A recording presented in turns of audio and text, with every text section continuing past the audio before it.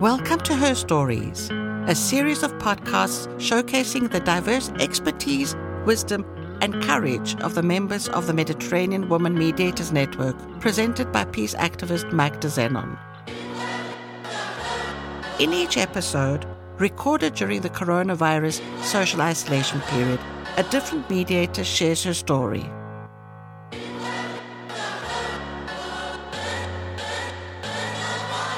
Hello, this is Magda. Today on Her Stories, we speak with Maria Solanas. Maria is a senior expert in international relations, a researcher in gender issues, and director of programs at the Elcano Royal Institute, the leading Spanish think tank on international relations, strategic studies, and governance. Welcome, Maria. Thank you, Magda. Very happy to be here. Maria, you wear a lot of hats. So I think you need to introduce yourself to the listeners of the work you've done and why you are part of the Mediterranean Women Mediators Network. Okay, I will try to do it briefly. Well, all my professional life has been dedicated to international relations and foreign policy. And this is more than 25 years currently. So I have been member of the office of the Prime Minister José Luis Rodríguez Zapatero during almost 8 years, and this was a big opportunity to not only advise him and participate with accompanying him in a lot of meetings, but to prepare a lot of agreements between governments and to be involved in a lot of negotiations between governments. And because of that, at the same time, I was in charge of human rights and migrations during my time at the Prime Minister office. I have the opportunity as well to be in contact and even to negotiate with non-governmental organizations working on these issues and to try to find a common ground between the government and the civil society that knows very, very well the problems on the ground. And now I'm working in a think tank, and being a part of this think tank on international relations, I have participated in the consultations of the Spanish government to civil society regarding the second National Action Plan on Women, Peace and Security. Okay. To get back to the work you did as consultant to the government, but to connect the state with the civil society, what kind of negotiations were you involved in? What kind of consultations were you involved in? Well, I have the opportunity to be involved in negotiations regarding, for example, the relationships between Spanish government and Senegal government in a very difficult time because of the crisis of the migrants crisis, and in this time in Spain in 2006, and the importance to work with the origin countries, not only working with them in terms of investment and political dialogue, but as well in terms of cooperation for development. I have the opportunity as well to travel and to be involved in a lot of negotiations between the Spanish government and Latin America governments, because I was in charge of Latin America relationship. And it was very, very interesting to work with them and to reach agreements on common interest issues. And what are the common interest issues? Well, I think regarding Latin America is really easy to speak about the common interest. The development of the countries, the situation of human rights in both parts of, in Europe and in Latin America. For example, the political differences between the different political parties and between the government and the opposition. In this sense, I have an experience previous to the government because I was working in a political party, in the Spanish Socialist Working Party, and as a Spanish member, I have a lot of experience trying to put together some different actors, as for example, from Morocco, from Polisario Front, or regarding our Mediterranean area, or even some different political parties in different countries in Latin America. Yes, okay. To put together and start a conversation. Okay, because Spain has a lot of Spanish-speaking countries in the north of Africa and in South America, so the network is quite big that you can connect with. What were the? You said you did a lot of work. Did you do work on migration? Yeah, I have this responsibility in a very difficult moment for Spain in 2006. And when we increase the number of the migrants in our country and we integrate 10% of our population coming from Latin America and from north of Africa especially. And it was difficult because a lot of people came to Spain by our airports, but a lot of people did it through these cayucos or pateras. We know, I mean, this so dangerous travel for them, and it was really, really hard in humanitarian terms. And the Spanish society was very, very sensitive and very open to incorporate these people. But it was very difficult for the government because it was hundreds of people coming during some months, hundreds of people. I think, sorry to interrupt you, I think those pictures that kept on coming up in the news of hundreds of people on boats and standing up and hanging on the mast, it was terrifying to think how scared they were or how desperate they were that they put themselves in that position. Absolutely. Yeah, absolutely. And now it's Italy. I mean, in these times, it's Italy the main destiny. But in 2006, it was Spain. And most of them came from North Africa and Sub-Saharan Africa. So we in Spain, at this time in the government, we tried to elaborate a strategy, not only to fight against the irregular migration, but to work with these countries and to try to put some other elements on the table as cooperation for development, jobs in our country, if possible. I mean, we did a very intensive and very hard work, and it was very intensive as well negotiations with these governments at this time. Were you involved in the policy to do integration?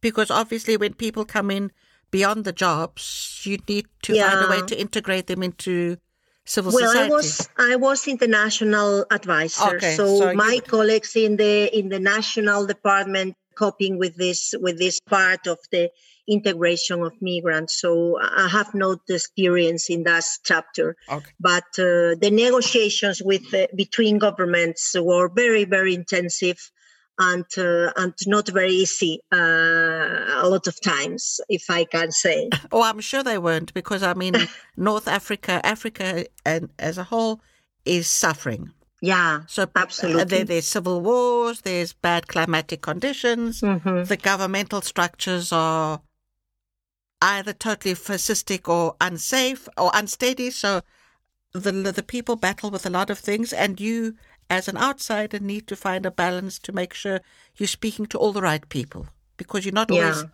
It's not just one. It's not just one person you need to be speaking to. Absolutely, and you need as well the work and the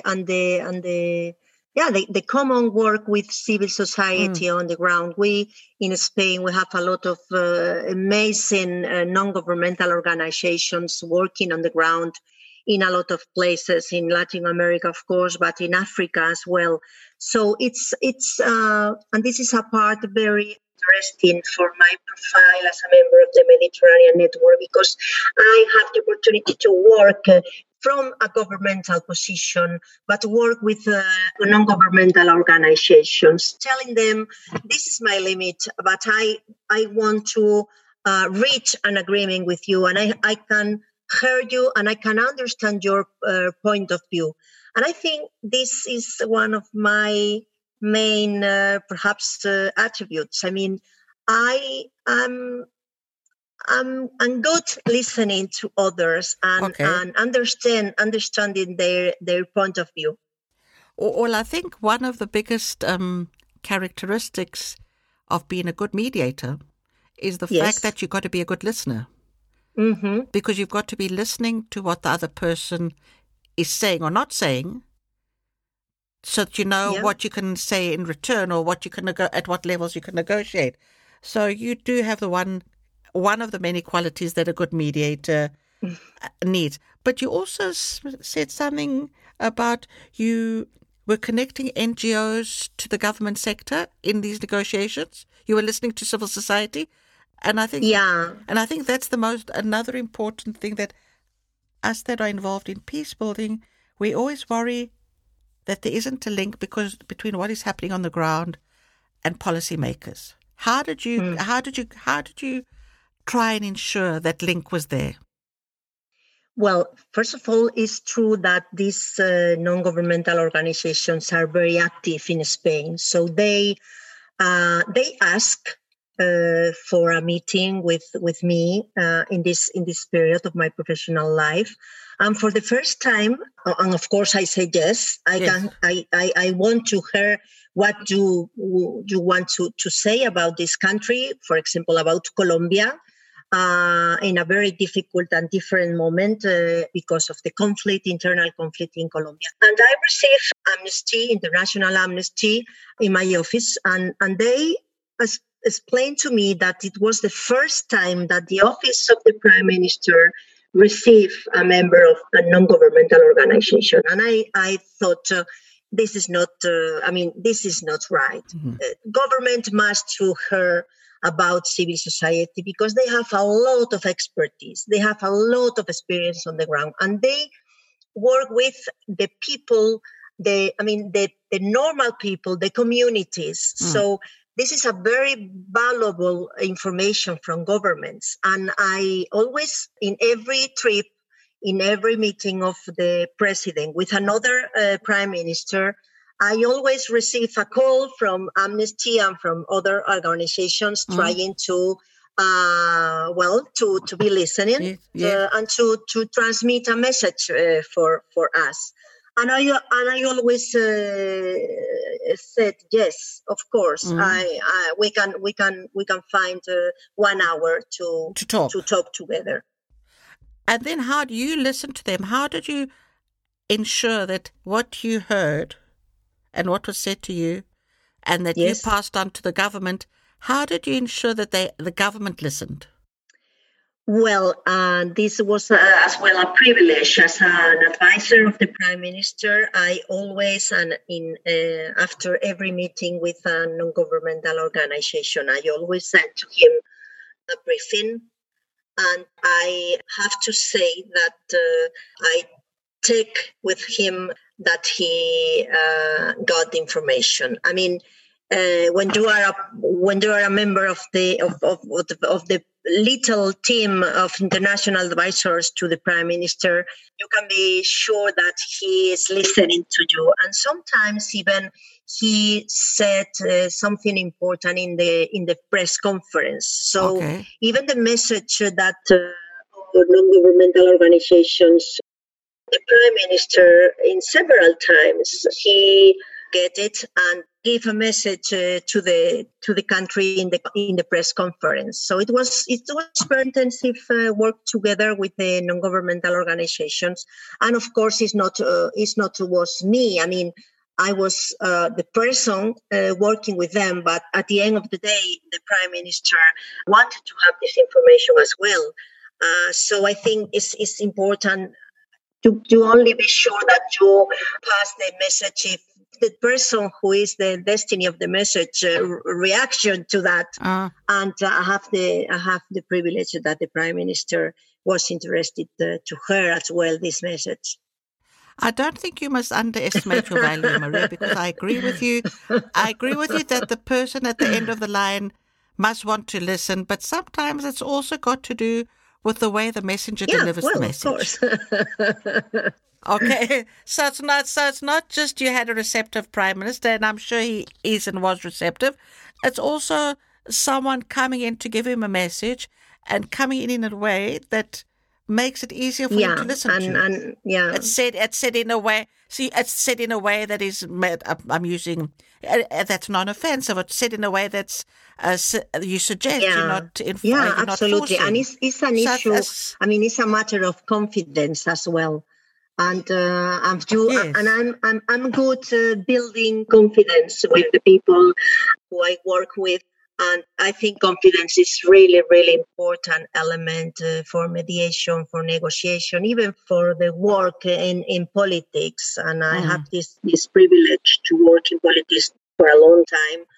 And the confidence, the trust is really, really important. And I think I'm a reliable person, if I may say. Nothing. No, but that's why I'm saying to you, it's not. You did have a good Prime Minister, but if you come in with the right attitude, absolutely, the right attitude is important. Of course, yes. If he's in the middle of listening to you, if he's not sure whether he's going to listen to you, if you come in with the right attitude, the person will listen. If you've got the person that listens, but you come in with the wrong attitude, the person's not going to listen. So it's a combination. It's a chain. It's the person that gave you the messages set them to you the right way. You're right. So it's a whole chain of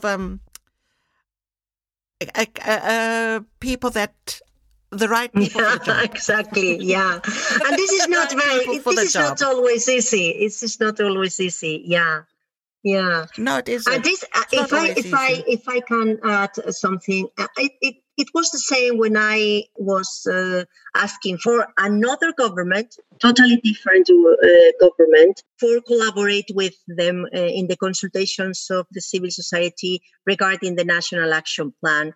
It was because I work with some colleagues and I always strengthen that it's important to pass the message in the right way.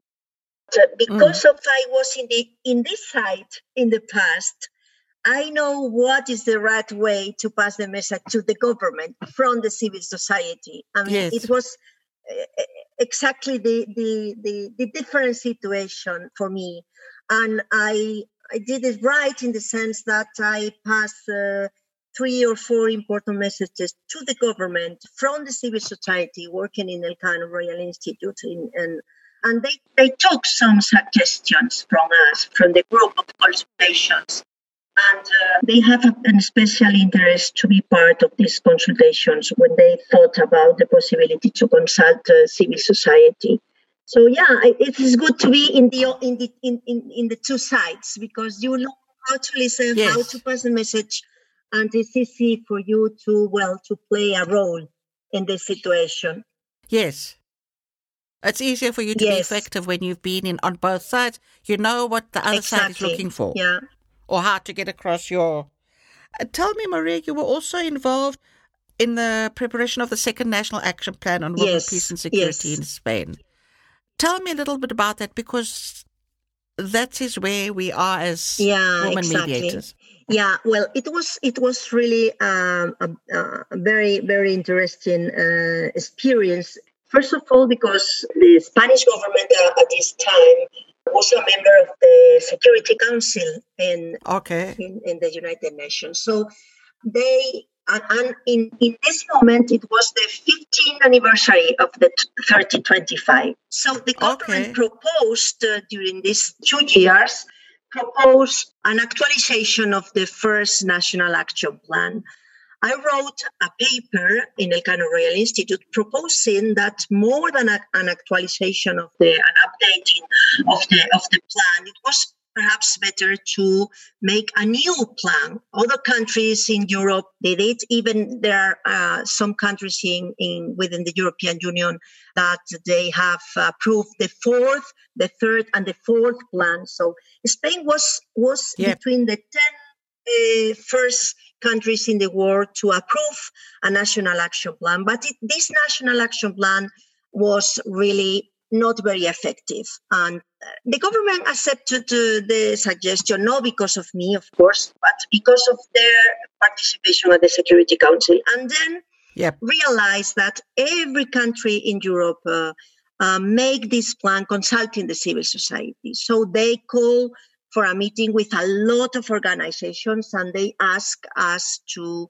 participate with some suggestions. But we, the members of civil society, meet and decide to ask the government not only be consult, but to participate in a more active way. And we choose between us 6 representatives. And I was one of these representatives, chosen by my colleagues from different organizations, feminist organizations, development organizations, and universities and think tanks. And I was chosen by my colleagues, and we started to work with the government. And it was not easy at the beginning, but I think we were able to pass the messages and to be demanding enough to include some suggestions. We failed regarding the budget because this national action plan has not any budget. That is absolutely impossible to be effective without any budget, and we insist. And our colleagues in the Ministry of Foreign Affairs confess us, it's true, you are right, but we have no any budget now. And we fail in some of our petitions, our requests, but for example, we be successful asking for not only a participation of the civil society in along the National Action Plan, but an accountability by the Parliament. This was one element produced by us. So tell me, without money, what value does a national action plan? But I'll tell you why, because I think the one value it does have, and I don't think it should be underestimated, is the fact that you raise awareness. Yes, absolutely. Okay, I think you do raise awareness, and you do make the government more accountable.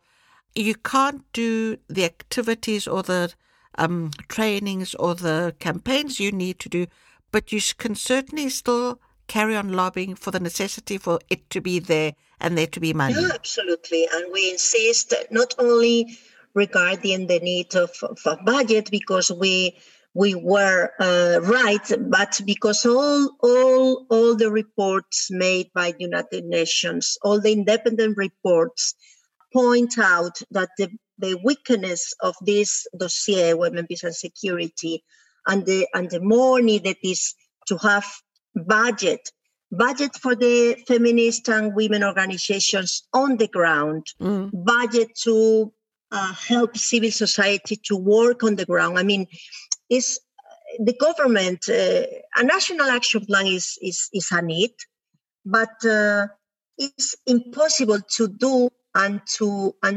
reach any goal without the people working on the ground. Absolutely.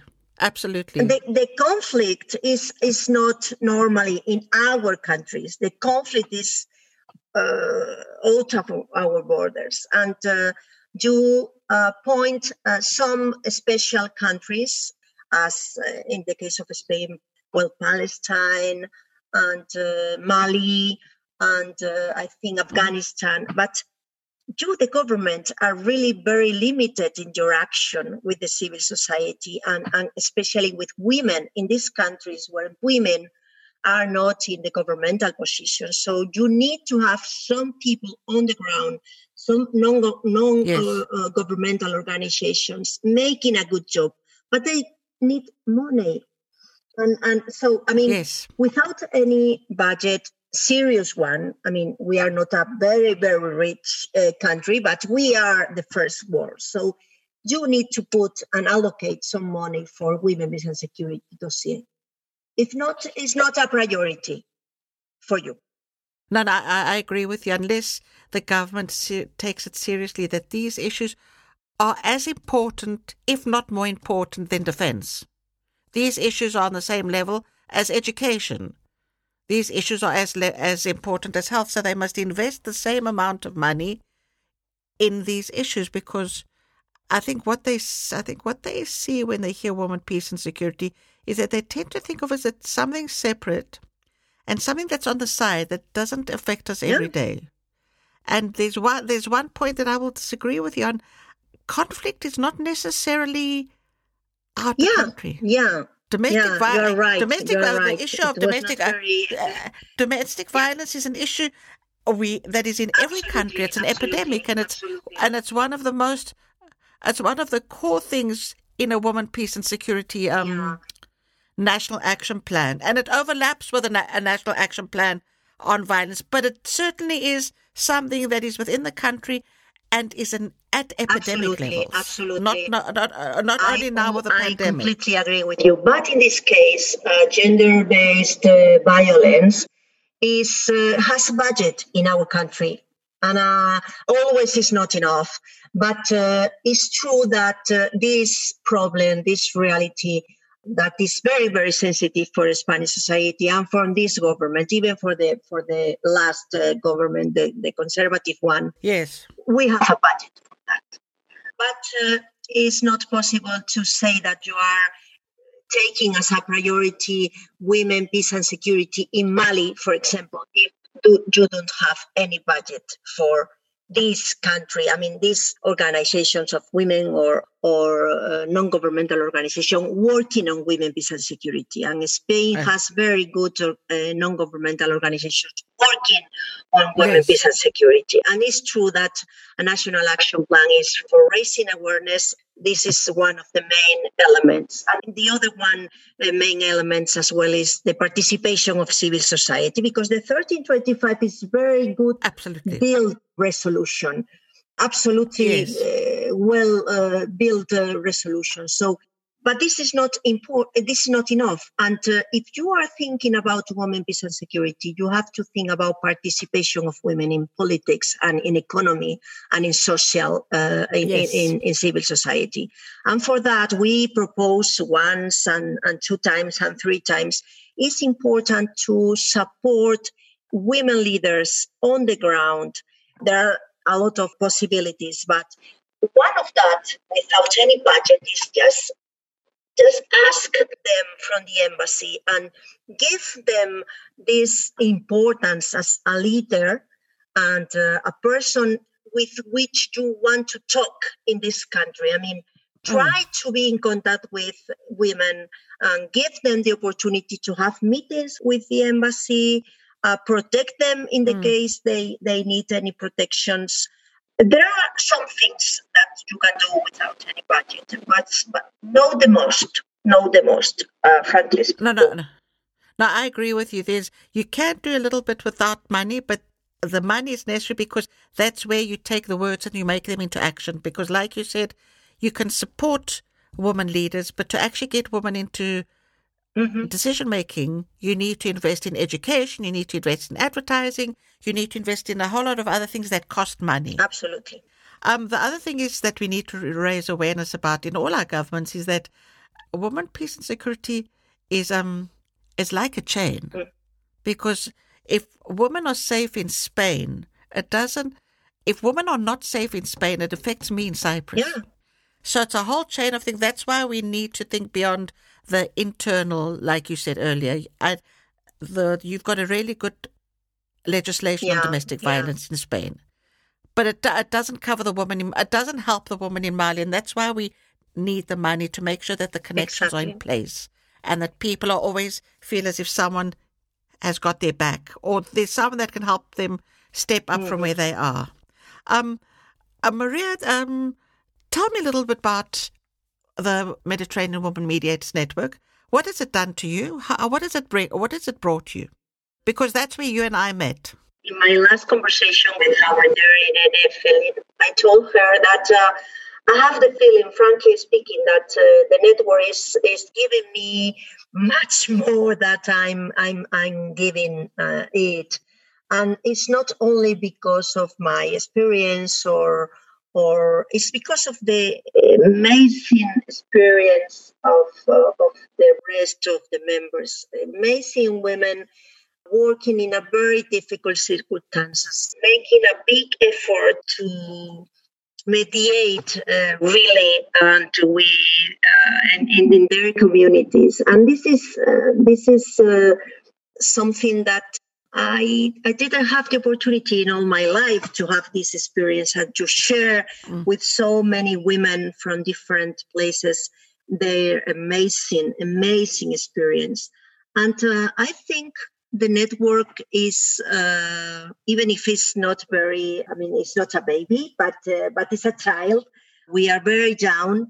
But I think we have made a very good job connecting with the other networks and a very good job in a very short time asking United Nations to commit and to support these networks. And the launch of the Global Alliance in New York, it was, I think, very important moment for us. And I think we, the Mediterranean Network, has been very active to achieve this goal.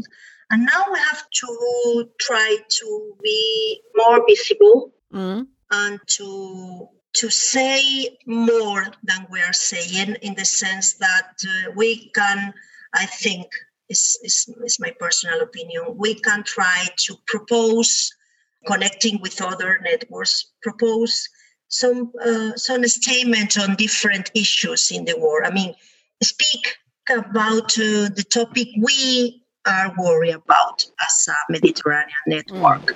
And trying to do it in the best way, to be effective, to be constructive.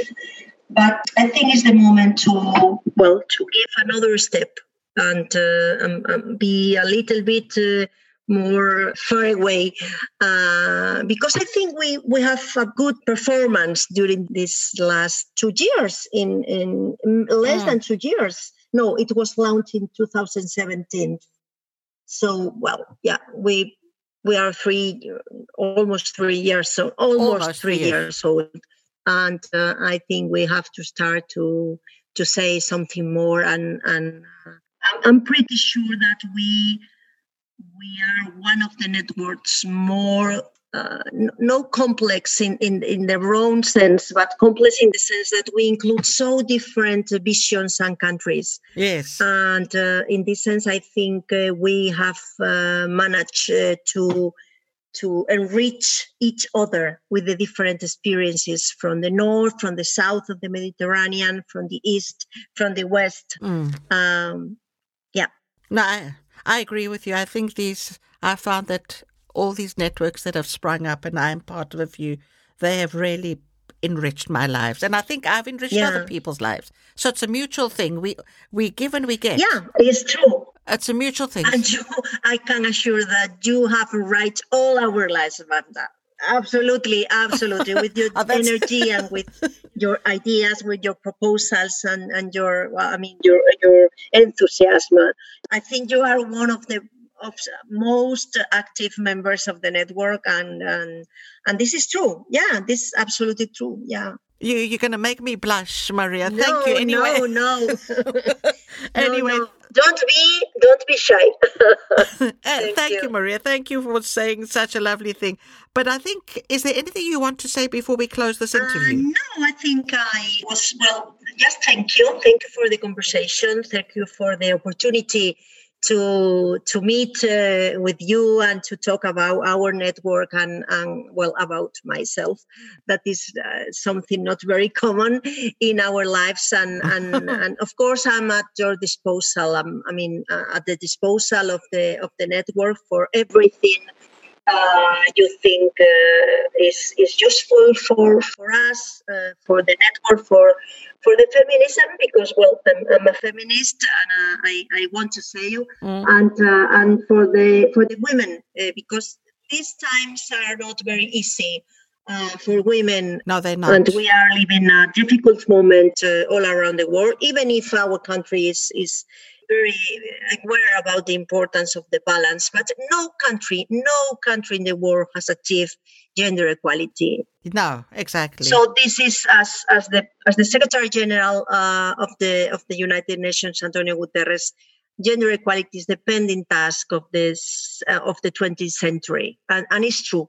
And I think our network will contribute to close the gap, the gender gap that is very, very important for the goodness of our societies.